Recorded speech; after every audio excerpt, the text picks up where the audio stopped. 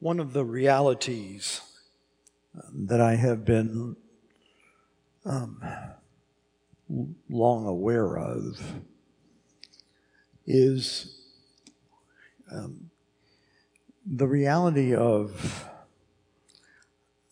how long it takes to make the connection so that you can understand Christianity. I think that, I've said to you several times that when I was in high school, I always used to experience the sisters, wonderful sisters, and the priests who taught me. And in effect, I thought that they were giving me an answer that I had no question for. And so when you have an answer that you don't have a question, it sort of becomes superfluous. You see, they were talking to me about Jesus loving me. And of course, it's never a bad thing when somebody loves you. But I kind of sat there and kind of went, okay, thanks. That's nice. Or they would say, Jesus died to save you. Yeah, I didn't say anything. But inside I was going, save me from what? I'm fine. Those are the kinds of answers that people give you and religion gives you, but you don't exactly know why they're important. They're not for you at the time. So I have always, I didn't wake up to the realities of what they were talking about until I was in my late teens, 19, 20, 21. And finally, when I got into that, it's a long story about, my conversion. But finally, when I got to the understanding of what they were talking about, was in the middle of a crisis that I went through in my life. And I won't describe it to you, it's long. But it was a crisis in which very soon I became aware that the dreams that I had as a human being were not going to be realized. That I was going to die. And when you're young, you always think, you have the future ahead of you. You kind of dream almost a lot unrealistically as to, I'm going to be happy when. And then you dream up this dream of, because you want something. Everybody wants. And as you dream in the future as to when you're going to be happy, you can keep on going because all of your desires are pushed into the future. There's a psychological term, actually, it's interesting. I learned it a few years ago. Everybody says, I'm going to be happy when, and then they push that sometime into the future when XYZ happens. The psychological name is called destination addiction. You are addicted to the illusion that you're going to be happy when, and then fill in the blank.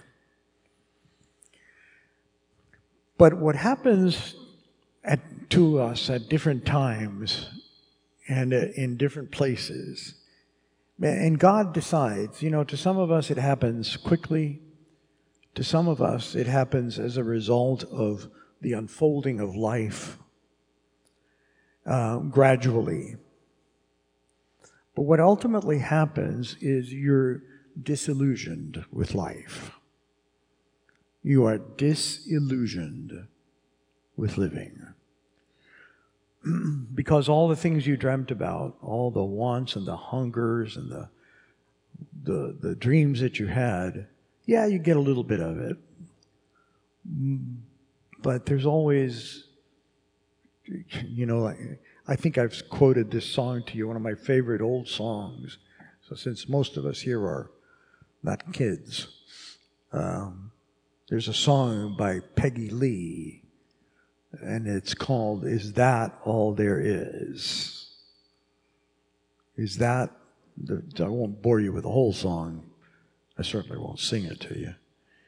But the song the refrain goes, she tells the story of her father taking her to the circus and then seeing a fire burning a house and then being in love. And at every time each of those verses ends, she repeats the refrain. And the refrain, after all of those scenes of the fire, of the circus, and of being in love, she says, "Is that all there is? Is that all there is to a fire? Is that all there is to love? Is that all there is to a circus?" She repeats those. And then she says, "If that's all there is, my friend, then let's keep dancing. Let's break out the booze and have a ball. If that's all there is, my friend, then let's keep dancing. Break out the booze and have a ball." Now, that sense of incompleteness, that sense of wanting more than is available here in this world, is universal. All of us, most philosophers call it the human condition. The human condition is the fact that we are born wanting. We always want something. But our wants always exceed what is available. And you keep on wanting even when your body starts breaking down and you're faced with dying. And you look back and, yeah, you had some good times, but it's still, you want more. And even though you want more, there doesn't seem to be more. And so you start asking the question, so why was I born with wanting more and it's not available? What's the point of this? Let me tease it, let me taste it, and then say, "Hey, did you taste this?" And he goes, "Oh yeah, it's wonderful. You can't have any more." That's what life feels like to me. Taste a little bit of love, taste a little bit of happiness, taste a little bit of success. And then you go, "Oh yeah, I want more." And then you're told, "Nope, that's all there is." And so Peggy Lee answers it by getting drunk. Get drunk. Forget about it. Try not to think about the things that you want, the things that are left empty, the emptiness that you feel. Try to notice what she says. If that's all there is, my friend, then let's keep dancing. What's dancing? It's continuous activity. Activity that doesn't allow you to think. Let's break out the booze. Another one of those things that dulls your mind and stops asking questions. Because in reality, that is it. And every human being in this world has felt it. We try not to think about it because if you think about it too long, it'll drive you crazy. So we push it off. Happiness will happen in the future.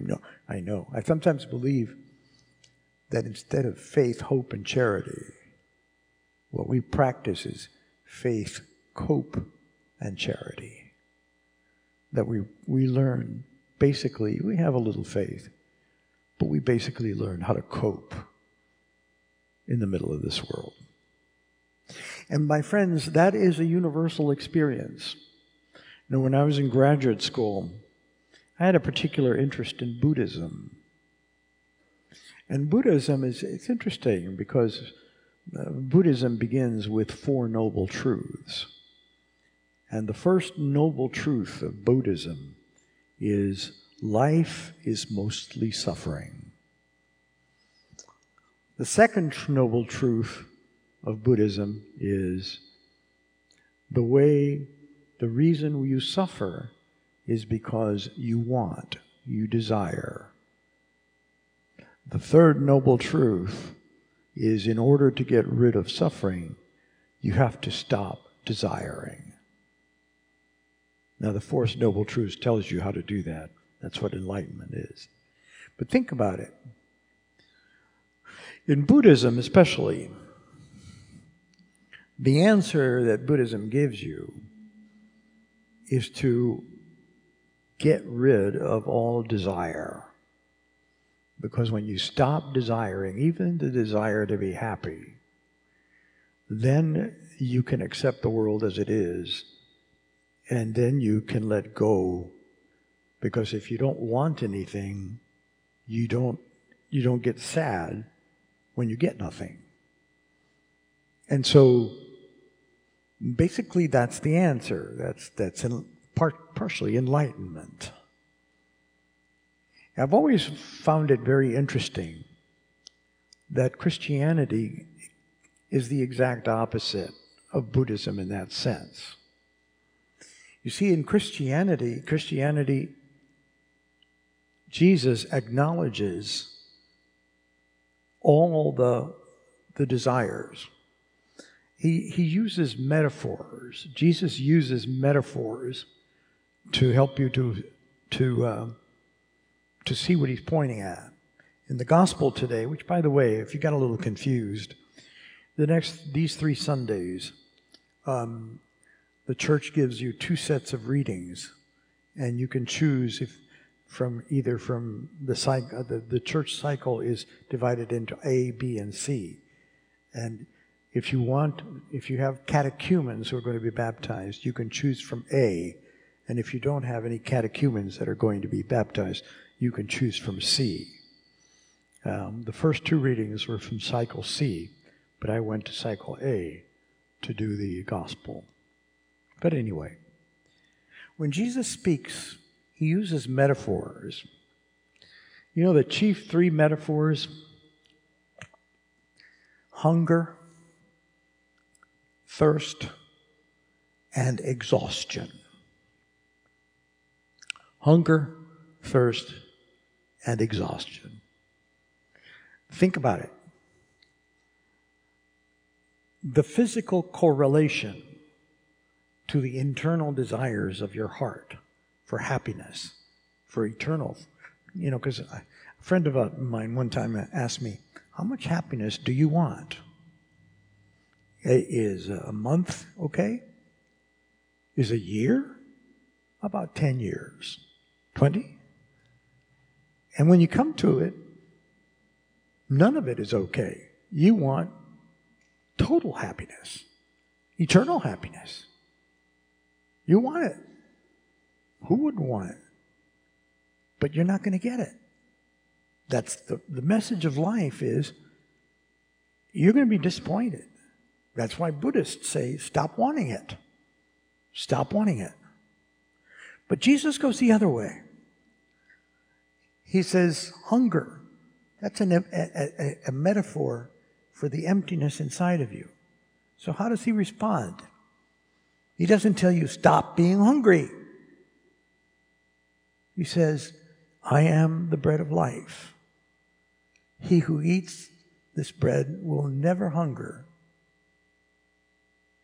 He's telling you that the desire is not something you need to give up. It's a desire that you were created with. And that you have to understand that the desire is only fulfilled in your connection to God. and that you can try to fill it with everything you want in this world, but you're always going to have desire. That's why he says, you will not be hungry if you eat. This is the bread of life. Today, well, let me take the second one. Exhaustion. Why do you think he knows all of us get exhausted? And why do you think he says, come to me, all you who are weary, who find life burdensome, and I will give you rest. For my yoke is easy. Why is he saying that? Because life is hard. My yoke is easy, and my burden is light. Why is he saying burden is light? Because life's burden is hard. Come to me. So you have hunger. You have the metaphor of exhaustion. And then today, you have the metaphor of thirst. Jesus says to the woman, give me a drink. And the woman is totally focused on this plane right here. You're at a well and you don't even have a bucket. And Jesus says, if you knew who was speaking to you, you would have asked him and he would give you living water so that you would never thirst again. Get the parallels here? You're never going to be hungry again. You're never going to thirst again. You're going to let go of your tired. All of them are metaphors. And of course, the woman doesn't understand. Oh yeah, give me this water. Where do I get it? What, you want me to get you a bucket? He's not talking about that. He's talking about the water that satisfies the thirst of your soul. And he's basically saying, I am the completion of every desire that you have ever had. And if you would like hope, if you would like to learn to live, not with cope, but with hope, you put your destiny in him.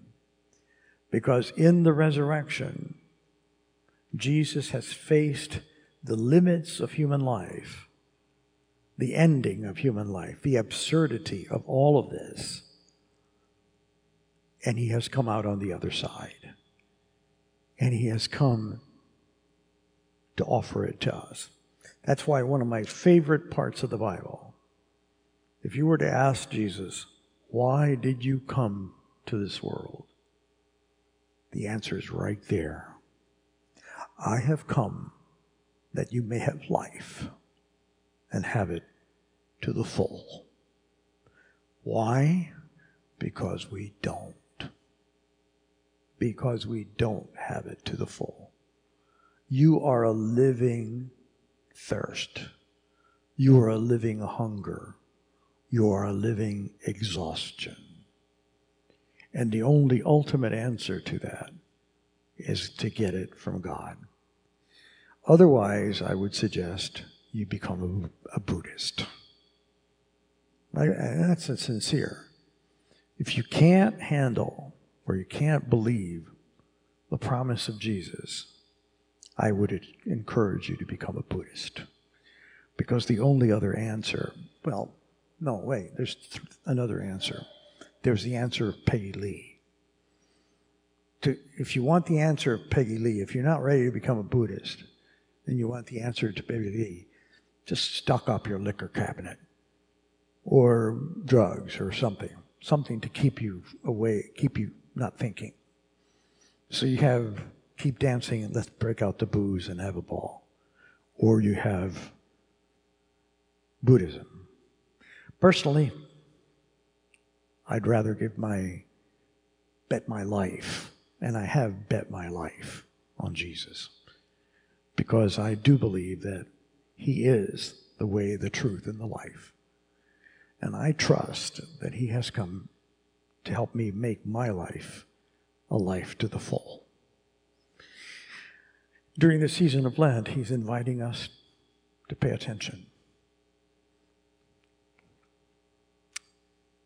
If you're not doing one of those three, Buddhism, drunkenness, or Christianity, I don't know how you're making it. You must be just making it from day to day. There's a better way. And it's being offered to us by Christ.